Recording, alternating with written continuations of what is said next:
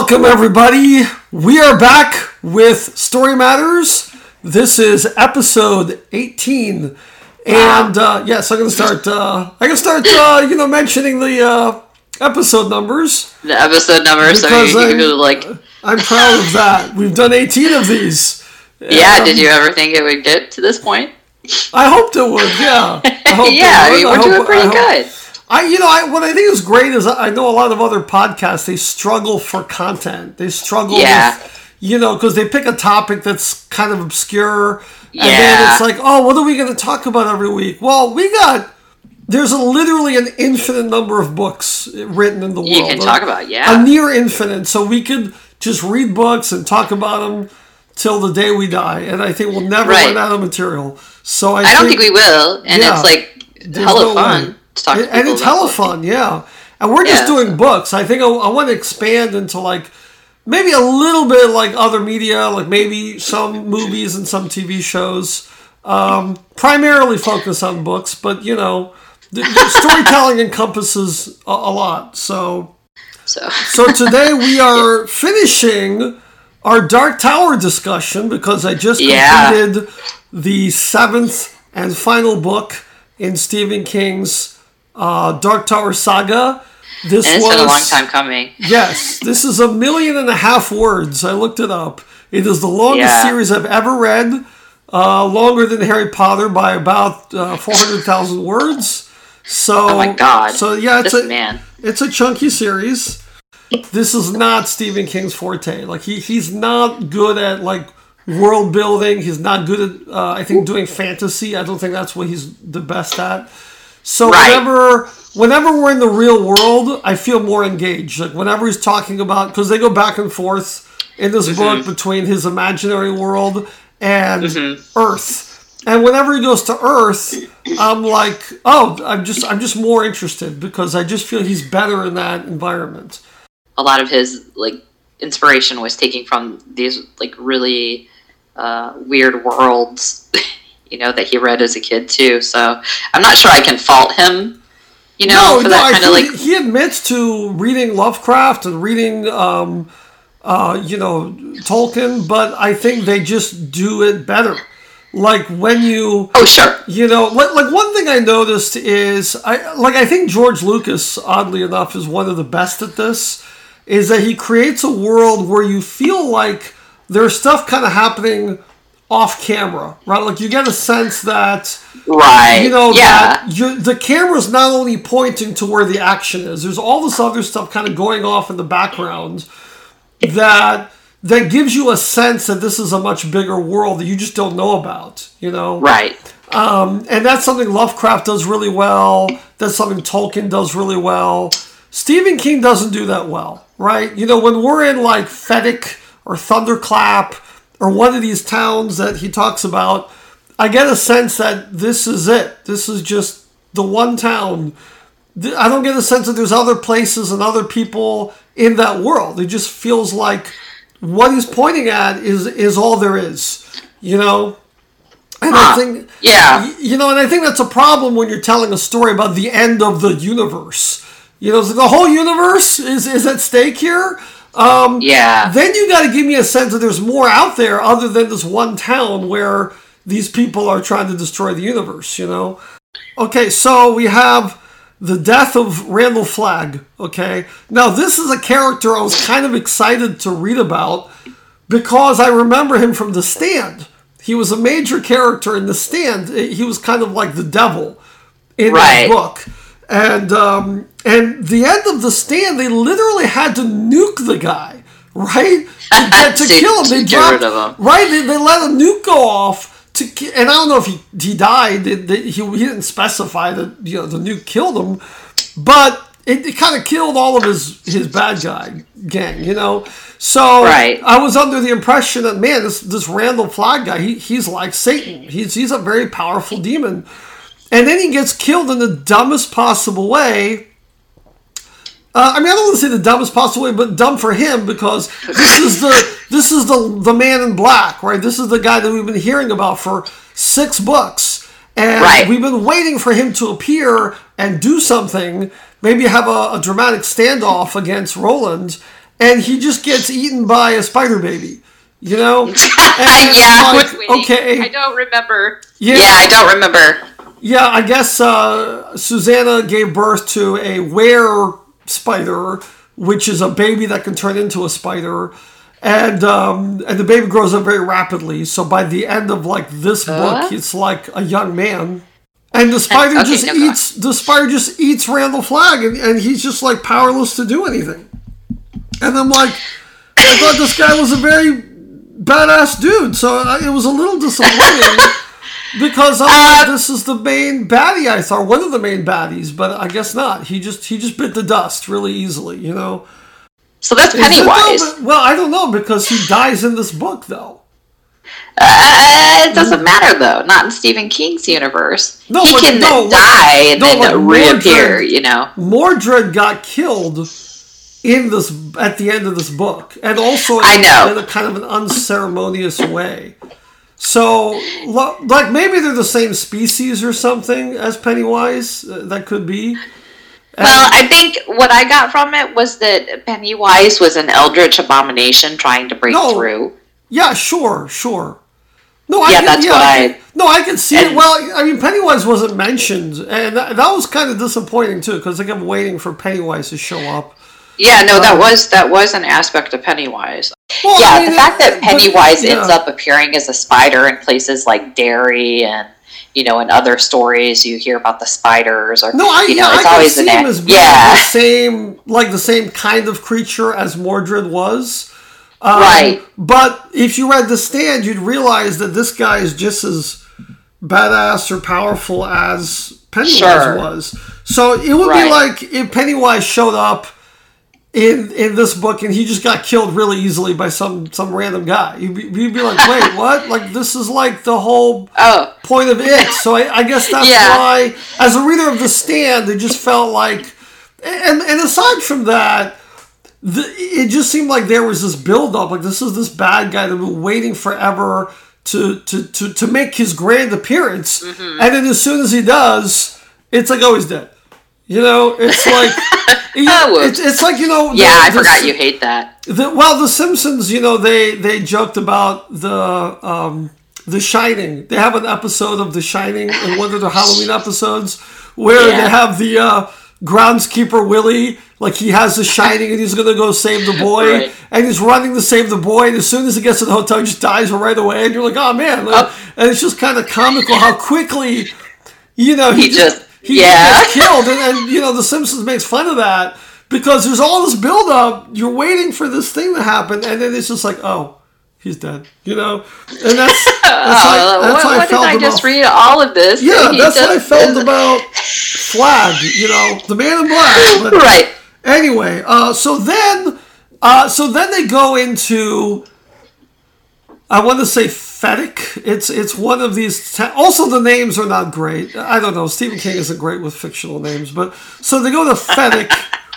I feel like he drove by a FedEx one day and he's like, oh, FedEx. Maybe I can turn it into a name of a place. I don't know.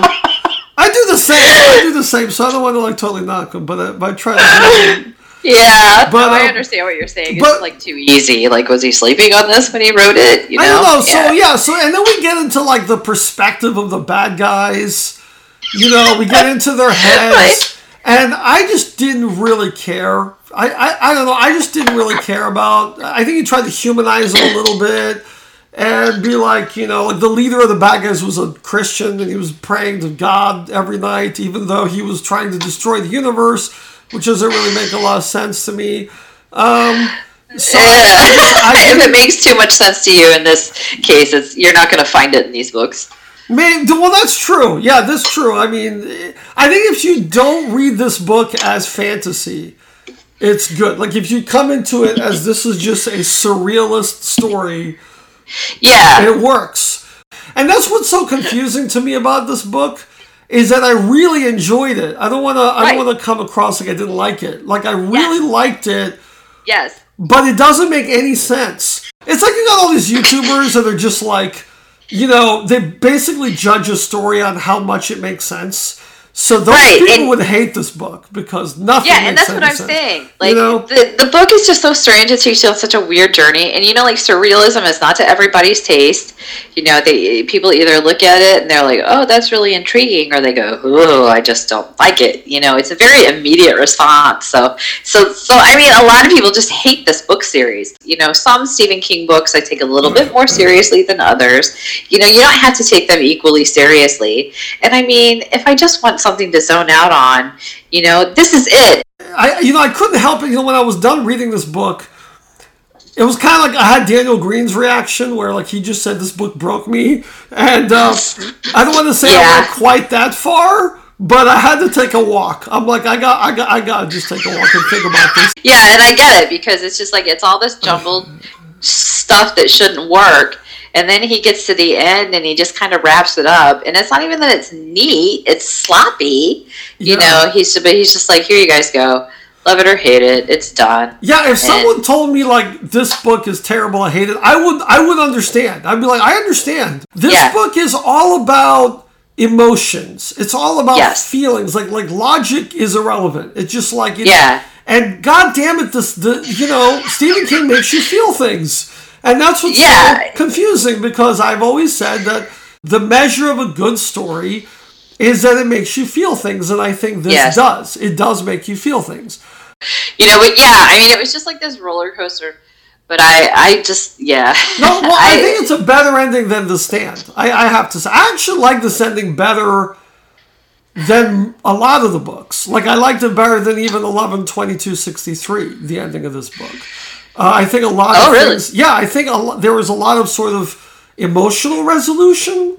So I wasn't, like, let down so much by the ending, even though there's a million other loose threads. But that's just... I don't think he could have tied it all together, because so much of it was just kind of nonsensical anyway. Well, it was kind of nonsensical, but also, like, I think Roland was able to pull the lessons along with him. And, I mean, that was, like, a huge part of, like, the story, was that he was just going to go around on this, this wheel and these paths forever, doing the same thing over and over again. Oh, yeah. And a lot of storytellers do this. They put their stories on that kind of a wheel aspect, or it's the wheel is a part of symbolism, and I don't mind that whatsoever. I think it's, I mean, you're certainly familiar with building your universe and, setting up little station ways along the line, perhaps, especially in your games. And I really like that. I think that is really cool. I mean, it gives you a taste of like everything. And, some of these authors are just really keen on doing that. And that's something that brings me into their fiction. Yeah, I think this book is the poster child for, why you should plot things out, right? Because he doesn't believe in plotting things out. He said this many times.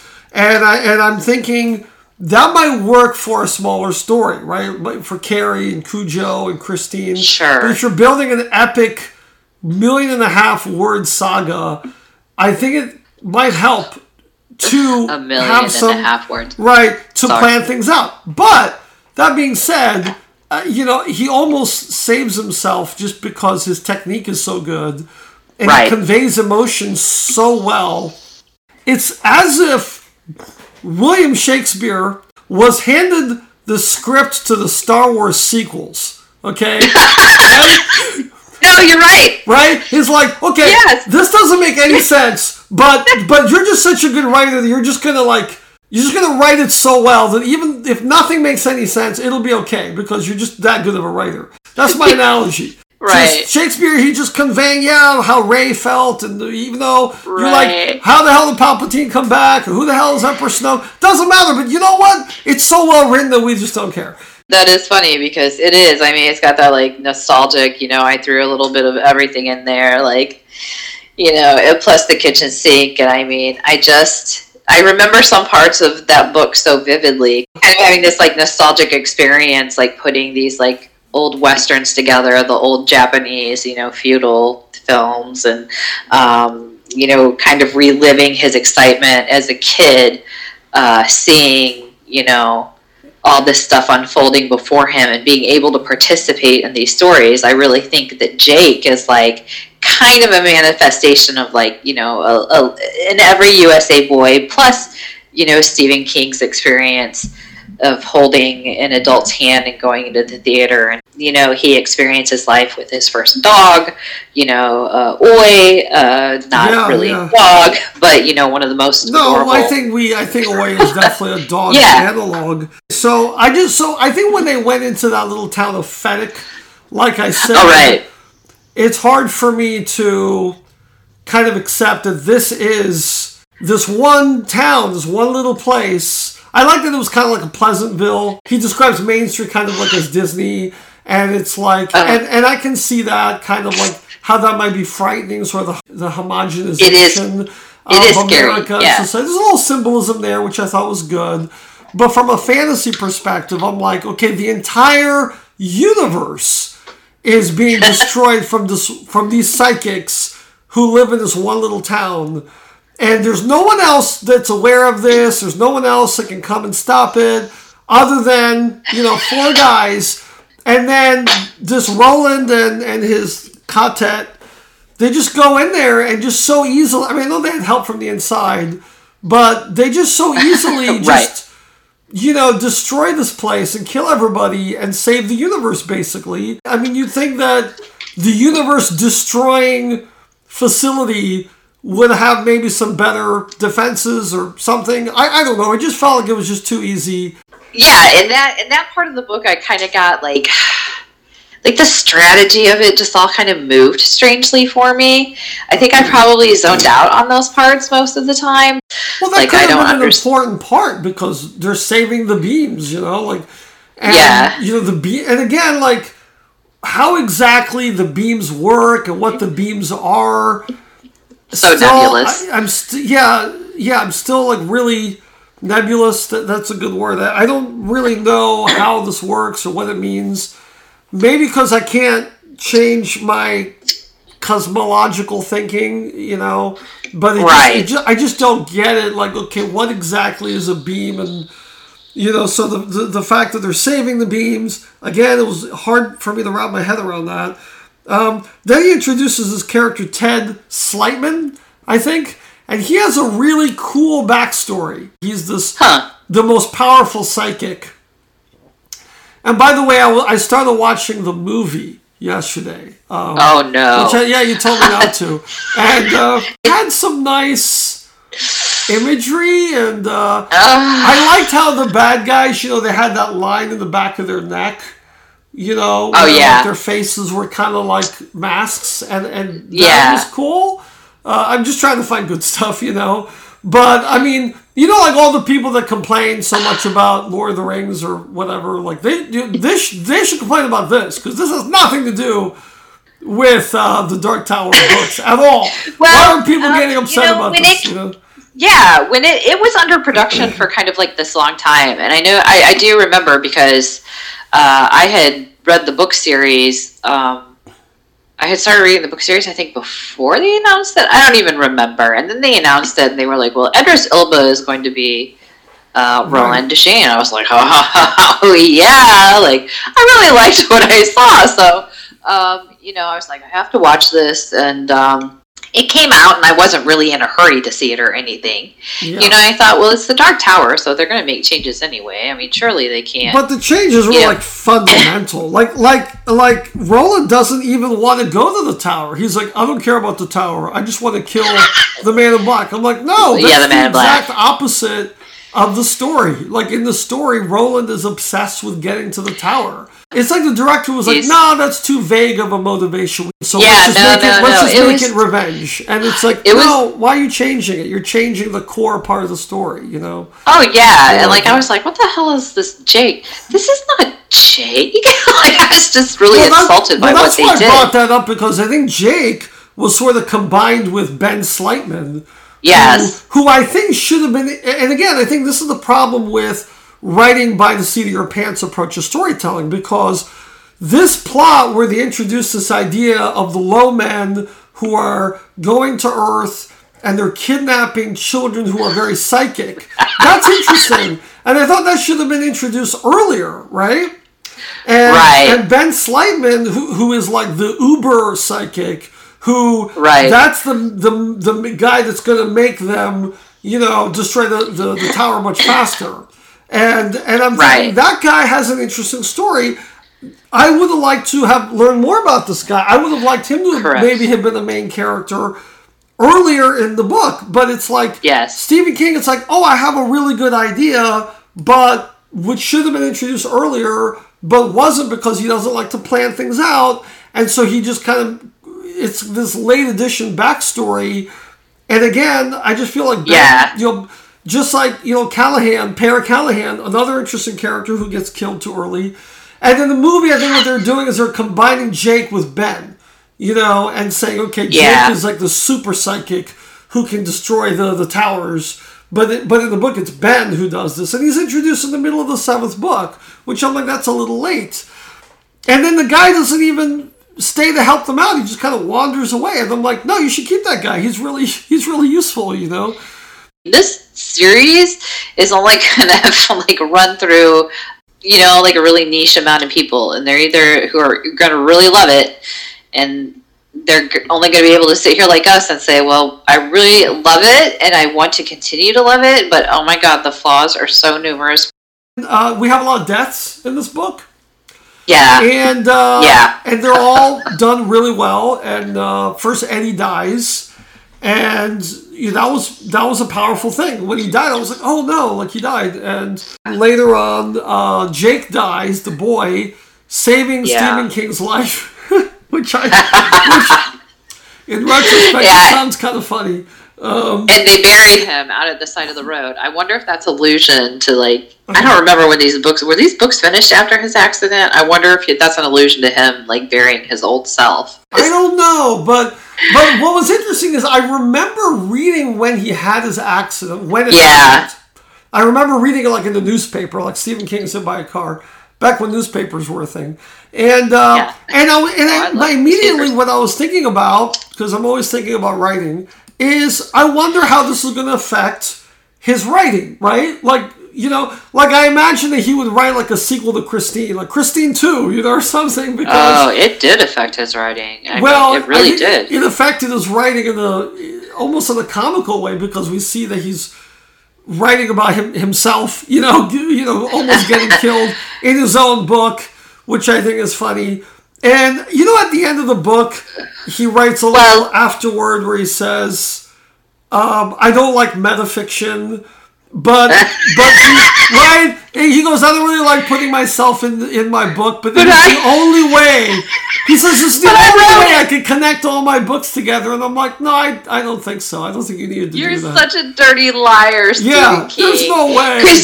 He could not have connected his books without putting himself in it. I'm sure he could have, it wasn't necessary. And I mean, because his son, Joe Hill, who also writes the same kind of fiction as his dad, and who looks like his dad, and who I at first thought was who is this Stephen King wannabe? And then I was like, oh my God, that is his son. But his books are all really good. Everything he's done is good, but they all link together, and he's already successfully pulled his whole universe together and kind of, given you a huge insight into it. And one book already early in his career. One book, Stephen King. That's all it took. Okay, but I don't want to criticize King because because when he was writing in the 70s, the shared universe thing wasn't that popular. I think the shared universe, especially with Marvel, has become more and more popular.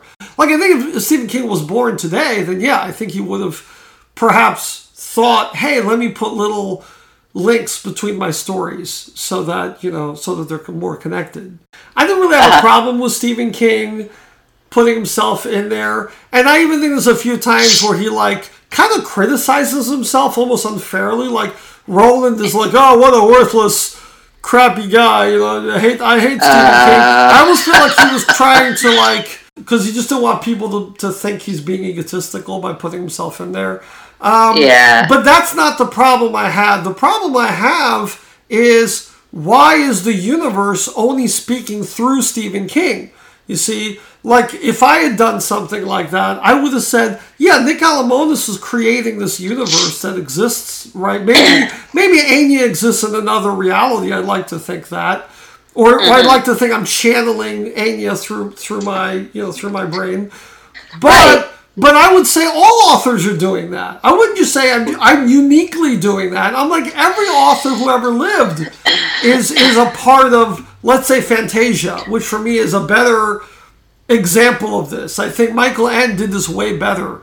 Because Michael Ende wasn't like, I exclusively am creating Fantasia. He said, no, every kid who ever had a dream, who ever had a fantasy, is creating parts of Fantasia. So if Stephen King wants to do that, I would be fine with it. I'm just wondering, why is he excluding every other author? That's my only problem. No, you're right. And it's not just authors. I mean, all artists are, maintaining their own universes, whether, I do. Most of my original pieces all have a couple of little things in them that link them together as kind of watermarks. I mean, you got to figure it out on your own what those things are, but they are there. Yeah. You know what I mean? That make them authentically, my artwork. I think that's fine to, you tell your own mythologies and you tell your own stories, and you tell them using symbols from other places. It's just how you mix them and what they mean to you and the lessons that you're taking for them that make up your individual story, your thumbprint as the author on that particular piece of work.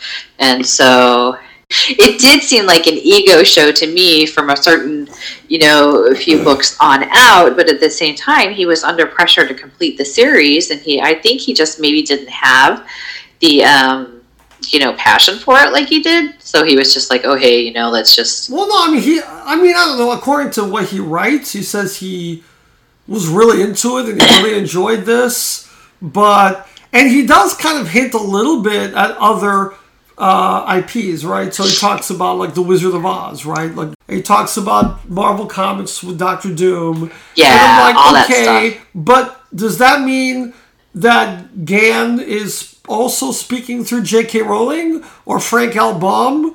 He doesn't mention those authors by name. He only mentions himself. Did Frank L. Baum create Oz in, when Roland came upon the Emerald City? That's what I wonder, Like, if you looked at it in landscape, like, the team of the quartet would be standing back here on, like, this little plateau floating in space, looking at the plateau with the Emerald City on it over here, and then Fennec over here, and then some of the earlier places that represented other literary sources, because there were quite a few early on in the series. That's what I would have done. Like, for example, I'm considering the book I'm writing now, The Magic of Anya. Considering introducing an idea called the Hub of All Worlds. That's the name of my D&D campaign setting. And it's maybe somewhat similar to The Dark Tower in that there's portals that lead to other worlds, but they're not all worlds that I created. These are literally all worlds. Like, any story or anything that anyone's ever written about or thought about or created, it's all out there. It's all there. I'm not going to be like, no, I alone... And and the conduit through which the entire multiverse is expressed. Maybe I'm just one of many infinite conduits through which we can explore the multiverse of imagination. Then at the same time, it's like it's Stephen King. Mm-hmm. Like, I don't know how to. He's kind of sitting here saying, well, I can, I don't know, swing my dick around because I'm Stephen King, and just you guys wait, I'm going to show you that regardless of whether you like it or not, you're going to be talking about this piece of fire, trash fire, for so long because you just are mystified by it. Like, I think he got what he wanted in the end, and maybe he was being cheeky. I don't know. The death that hit me the hardest, and I think you probably will agree, was when the dog died, when Oi died. I was like, no! I was like, I audibly said this while I'm reading. I'm like, oh no! And my wife is like, what happened? I'm like, nothing, there's something in the story. he foreshadowed it, that everyone is going to die that follows Roland. Yeah. But I just felt really bad for the dog. I was like, no, like... Oh, I know. I felt worse for the dog than for anybody else, for Jake. Right, and I loved it. I mean, but you knew. I think you knew when Jake had passed away that Oi would, be with... But and then he wouldn't leave Roland, but, he would eventually...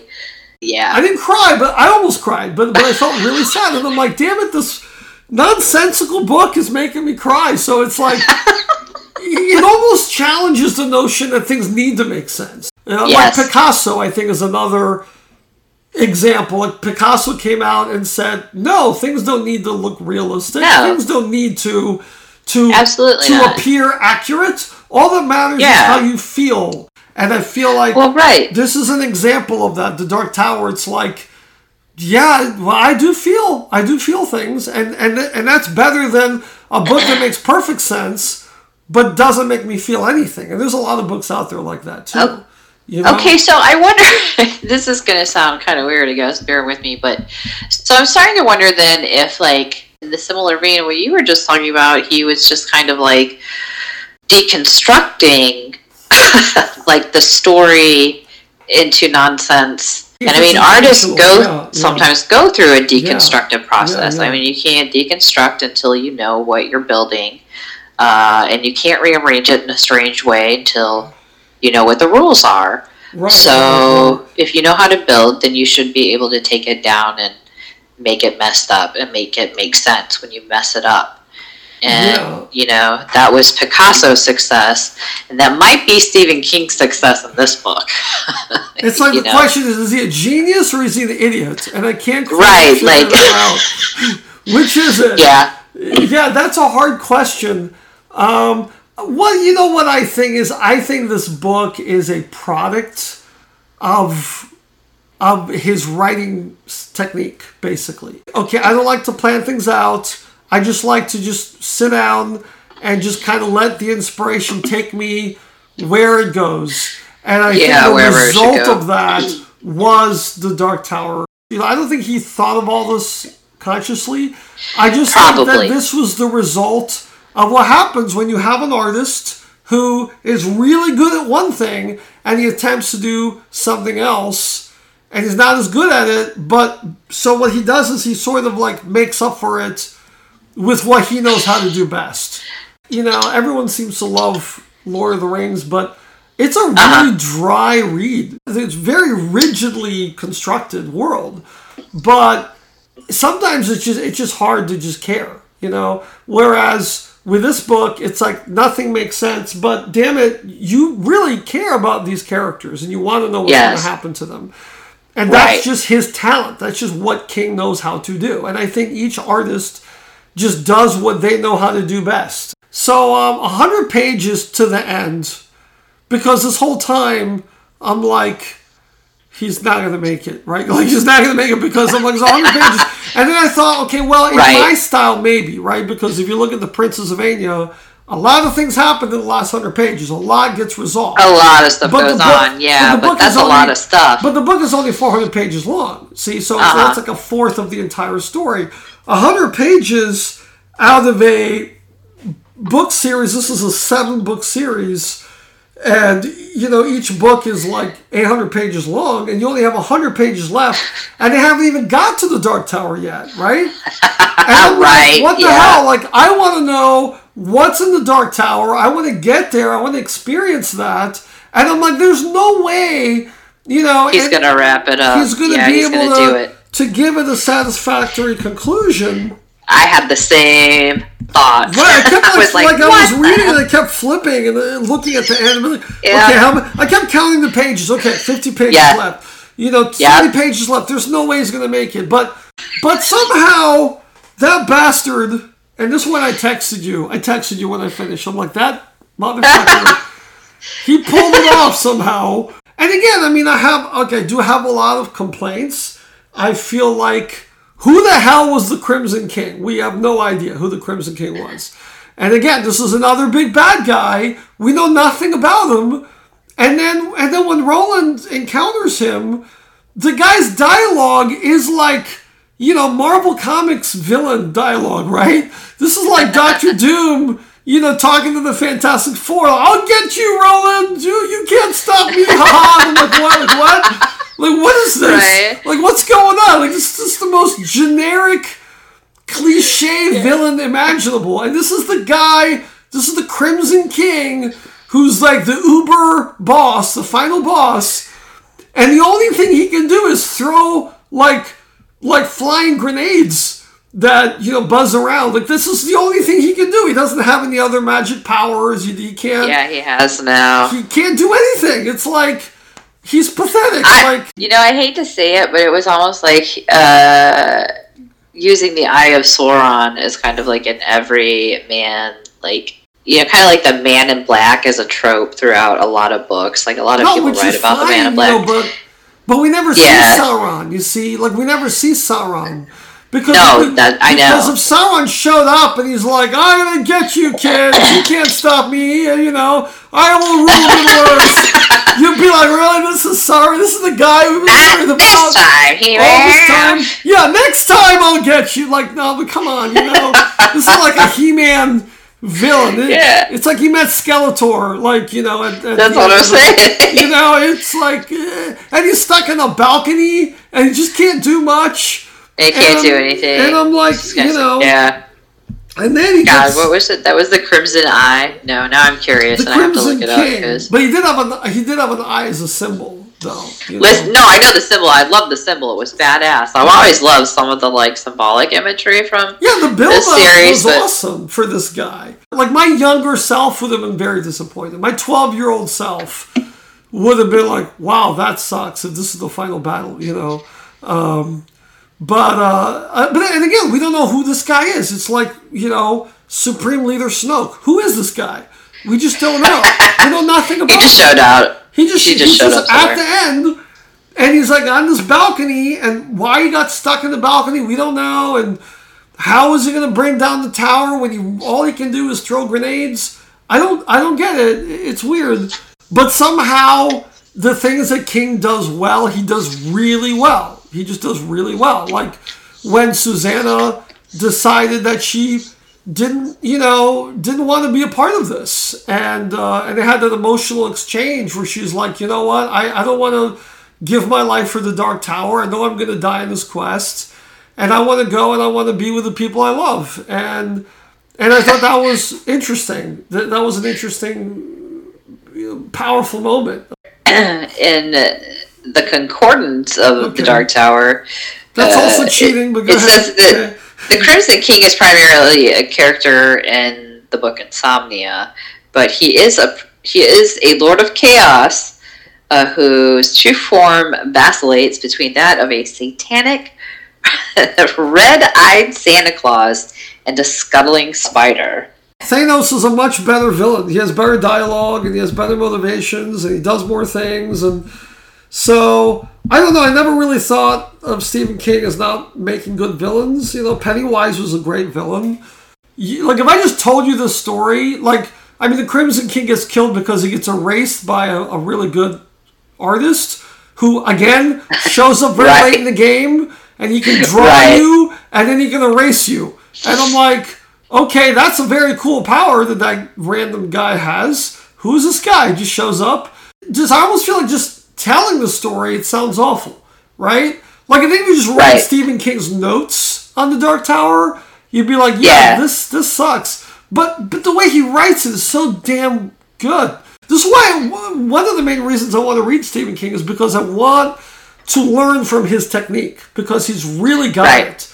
And I'm thinking, if I could get his technique and then maybe couple it with a better story, a better plot, I should say, then I'd be the greatest author, So that's my goal. So I want to read more of him, And I like how it ended. I like how, spoiler alert, Susanna went to this other reality and she met another version of Jake. Eddie. And it was very romantic. It was very sweet. I like that because he didn't know her, but he had kind of a sense of her in the same way that Jake... Which I actually thought that was a little bit of maybe accidental foreshadowing, because a version of Jake had died, and then another version of Jake felt that death and went and sought Roland in like the third book, right? So now a similar thing is happening here, where Susanna meets another version of Eddie,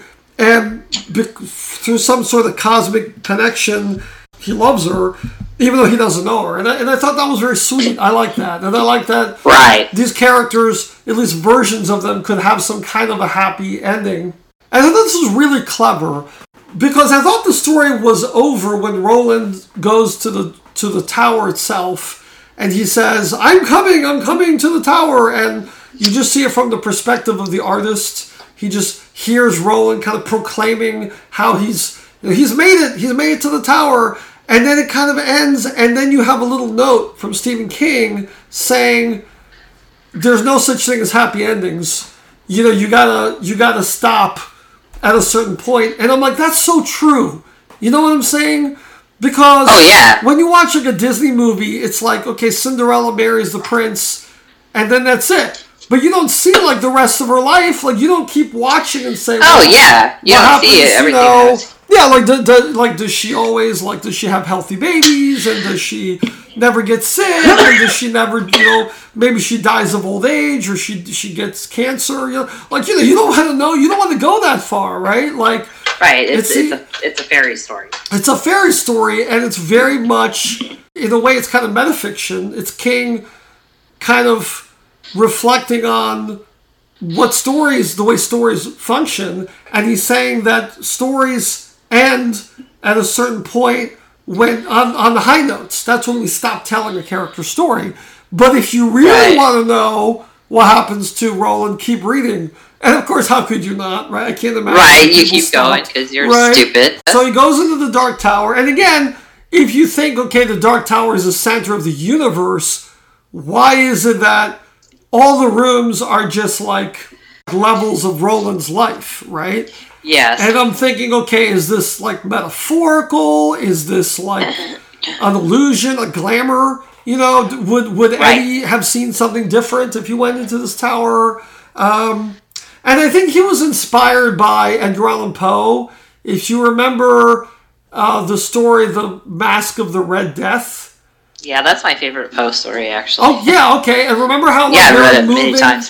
From room to room, and each room they got closer to death, and the final room was the death room, right? I think it was like the black room. And all the different rooms were different colors. And there were different colors representing stages of life. The stages of life and the stages of the disease. Yeah. So I think that's what King was channeling with the tower, where Roland is going up, and it's just all the stages of his life. And then toward the end, the walls are getting narrower and narrower until he describes it as being as narrow as a coffin. And I'm like, oh shit, like this is his death, right?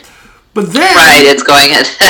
the mind-blowing twist, which I love that there was a mind-blowing twist, is that he goes through this door, and there is the desert that he started off in the very first book.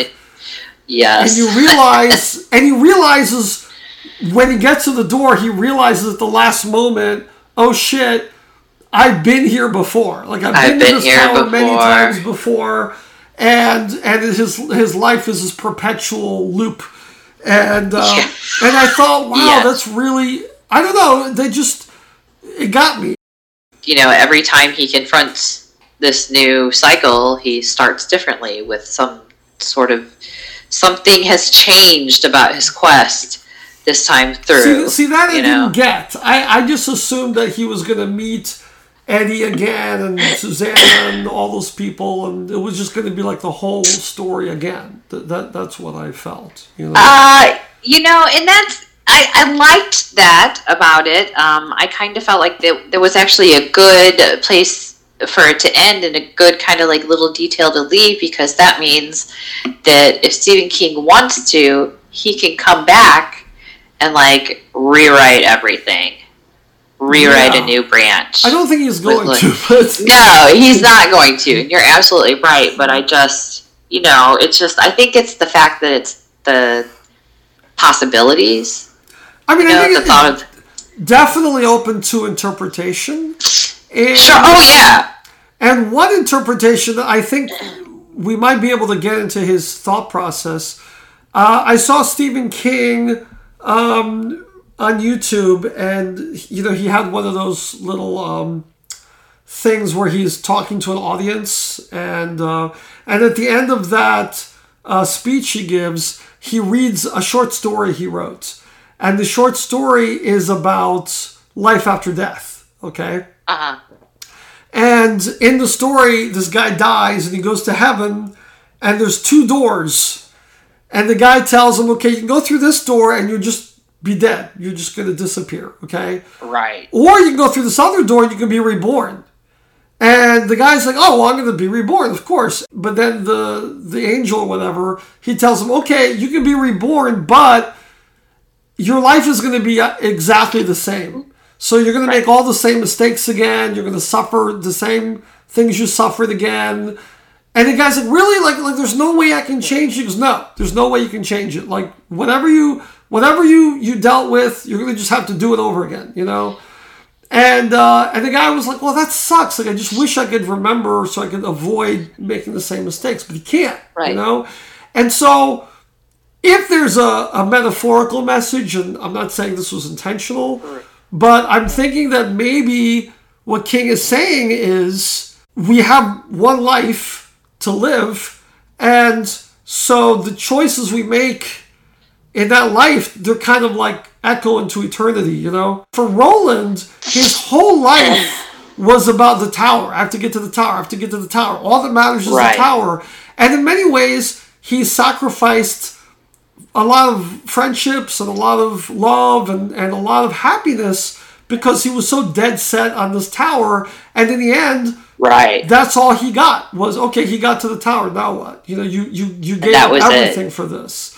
Like, he could have gone with Susanna, but he didn't. Well, yeah. Like, no, I have to get to the tower. In a very, Hamlet manner, he, killed his own mother, No, exactly. He chose himself before he chose others. However, the critique I would give of that is I feel like King is maybe trying to, have his cake and eat it too, Yeah. I think he's trying to do that because, on the one hand, the tower is almost like a metaphor for, I don't know, maybe for drug addiction or something. But also, if he didn't go on this quest, he wouldn't have saved the multiverse, or the universe. So, was going on this quest necessary or not? Because on the one hand, it seems like he's saving the universe, but on the other hand, it's like he's trying to imply that this is kind of the selfish need to get to the tower. So I'm not really sure. I think King is trying to do it both ways. Say, oh, he's saving the universe, but it's also this drug addiction that isn't really important. So do you have any closing thoughts on the Dark Tower? No, I was glad I finally suckered somebody else into reading it for once. Really? It's about time. Nobody else can take the challenge. They read The Gunslinger and they're like, no, I'm out. And I'm like, oh, you losers. I get it. Rather read this than read The Wheel of Time, to be honest. I think The Wheel of Time is me too. a chore to get through. And this wasn't a chore, actually. I mean, it kept me engaged. So. Yeah, I shotgunned that series, and it's been a long time since I have shotgunned a series like that. And I mean, it was just, it's like, no, if I don't get this freaky series over with, I just can't stop asking questions. So how would you rate the 7th book? I think I would probably give it 4 stars. 4 of the 5 stars? 4 of the 5 stars? 4 out of 5, yeah. Okay. Yeah, I think I'm going to do the same. Well, so my rating goes up to 4. So I might have to change that so we don't get our listeners confused. But but I think this final book, I was tempted to give it 4 stars, which is my highest rating. But I think because it has so many issues, I think I'm just going to go with 3.5. I gave the original Gunslinger 2.5 stars. The drawing of the 3, I gave that 2.5 stars. The Wastelands, I gave 2 stars. For some reason, I just wasn't into that's the one with the train. And I don't know, I just wasn't too into the Wastelands. I think this is when they spent most time in the other world. And again, I just don't think he's as good with the fantasy settings, you know. Wizard and Glass, I gave 3 stars. I like that a lot because that's basically the story of Susanna. And it's a Western romance, but it's done really, really well. So I like that. Wolves of the Calla, I gave that 3 stars. Song of Susanna, I gave, I think, 2 or 2.5 stars. And finally, this last book, I think I'd have to give it 3.5. So I think it's the last one is the best. And I think it's worth reading. So I think I gave The Gunslinger 5 stars because I loved it that much. You really did like it, yeah. Yeah, so. I wasn't, but then again, I read it in high school, so maybe if I read it now, I'd have a different feeling about it. I don't know. 2 stars is forgettable for me, and 3 stars is great. So I guess between forgettable and great. So I guess good. 2.5 maybe would be good. And 4 stars is a must-read. So I would say the last book is almost a must-read, but then you have to get through so many books that are not the greatest to get to the last book. Right. You know, which I think would make it difficult for a lot of people. I think the lowest I ever went was 3 stars, and for me that's like pretty middle ground. That was I got through it and it was okay. You know, a 4 star is this is pretty good and I liked it enough, it kept me involved, and then a 5 is like I really loved it. No, none of these were like bad books. Like I rarely review 1-star books just because I don't want to hurt any authors out there. Unless they're very famous and successful authors, then I might mention. I've definitely done that to some successful and famous authors. Been like, oh, this was not a good book. Yeah. But you know, it might be weighed against other, you know, scores of their books that I've, you know, weighed more heavily in favored. Right. So I don't think it's, you know, too terrible to say, hey, not your best work. So are we reading the next book? Because I started it. I started it too. Stephen King wrote a midquel, which is a book that takes place within the Dark Tower series. It's the beginning said it started it's supposed to be 4.5. Yeah, it's 4.5 is the Wind Through the Keyhole. I started reading that, and maybe we'll discuss that next time. Story matters. Yeah, story does matter. Okay, thanks for talking to me today, Heather.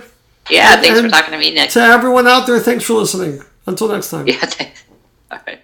If you enjoyed this discussion, you may also enjoy the books in the Anya series, because I am not only a book critic, but I am also an author.